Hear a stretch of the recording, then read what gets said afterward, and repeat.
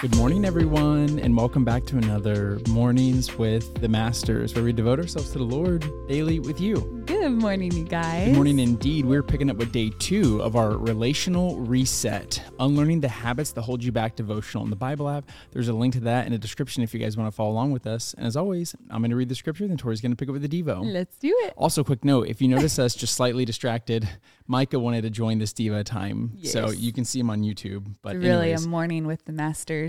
the scripture is Isaiah chapter 61, verse 3, and it says this: "To all who mourn in Israel, he will give a crown of beauty for ashes, a joyous blessing instead of mourning, festive praise instead of despair.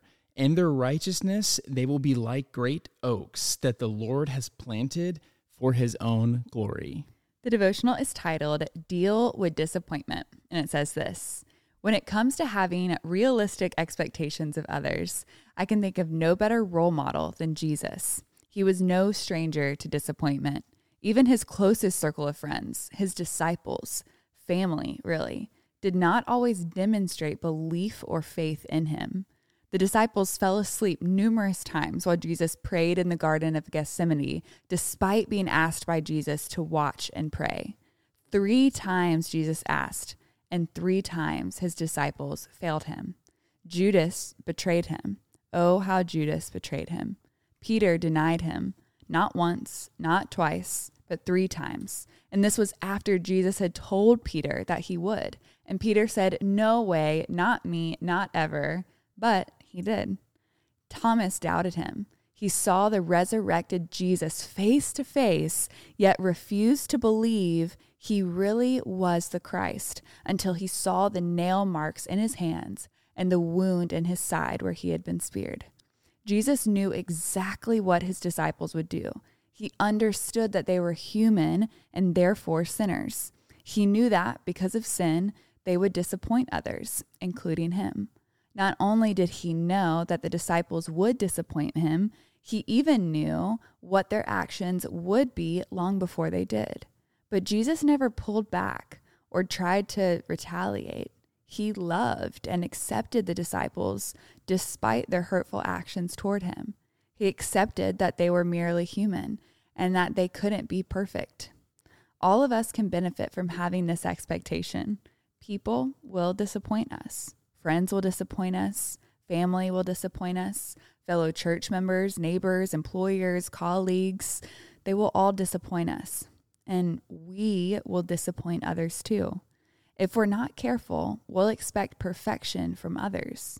If so, when disappointment comes, it can crush us and our relationships. The Lord knows we don't want anyone expecting us to be perfect, so we shouldn't expect that from others either. Yeah, this is so good and so needed in this time when we as believers are constantly trying to sharpen ourselves, which is important. Iron sharpens iron. The Lord is constantly sanctifying us into his image. These are good things from our community and good things for us to practice on. But we also need to let it not become such a part of our identity, being perfected in Christ.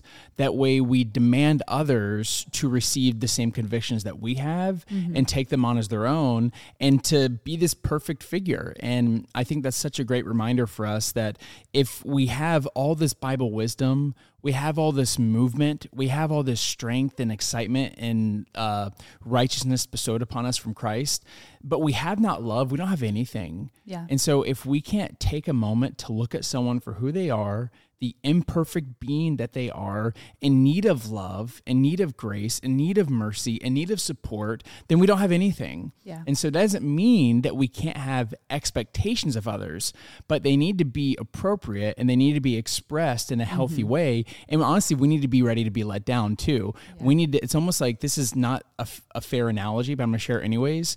One of the biggest things that they tell people who are recovering from addiction like alcoholism is not how to not relapse into that addiction. It's what to do after you do relapse. So we're not guaranteeing that people are just going to constantly sin. But what we're saying is if that does happen, here's some ways to handle that. And I know that with my own expectations on people, it helps me to say, okay, well, if this person does let me down, instead of me responding out of anger or out of bitterness or out of rage or whatever that may be, I now can respond this way. I can be let down and respond lovingly at the same time. My let downness, I don't know how else to say that. My disappointment doesn't have to lead me to sin. It can lead me to loving. Just like when I disappoint Christ, which I do daily, guess what? He responds to me lovingly.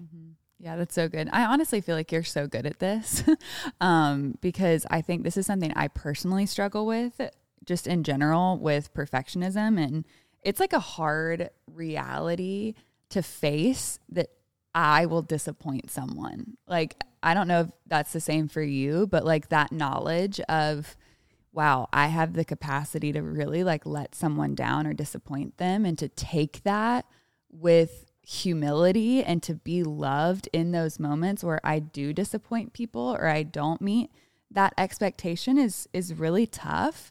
But at the same time, when I'm met with love, like when Chad and I have a harder conversation, I'm like, man, I really haven't, hit the mark in this aspect of our relationship or marriage or just walk in general. It's like, it's a hard thing for me to hear.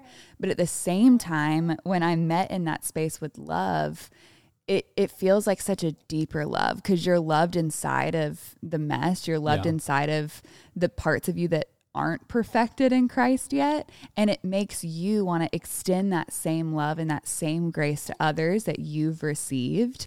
And so I hope y'all find that encouraging, that none of us are going to be perfect, right? But you see in this devotional that God loved the disciples, even inside of the things that they did that disappointed him. Like his love for them never changed. And Jesus's love for you will never change. And let that love, let that truth that his love for you never changes, encourage you to live a more righteous life that is pleasing to him. Don't take that and be like, well, Jesus loves me, so I'm just going to live the way I want to. No, take that and be like, wow, that's a love that I absolutely don't deserve.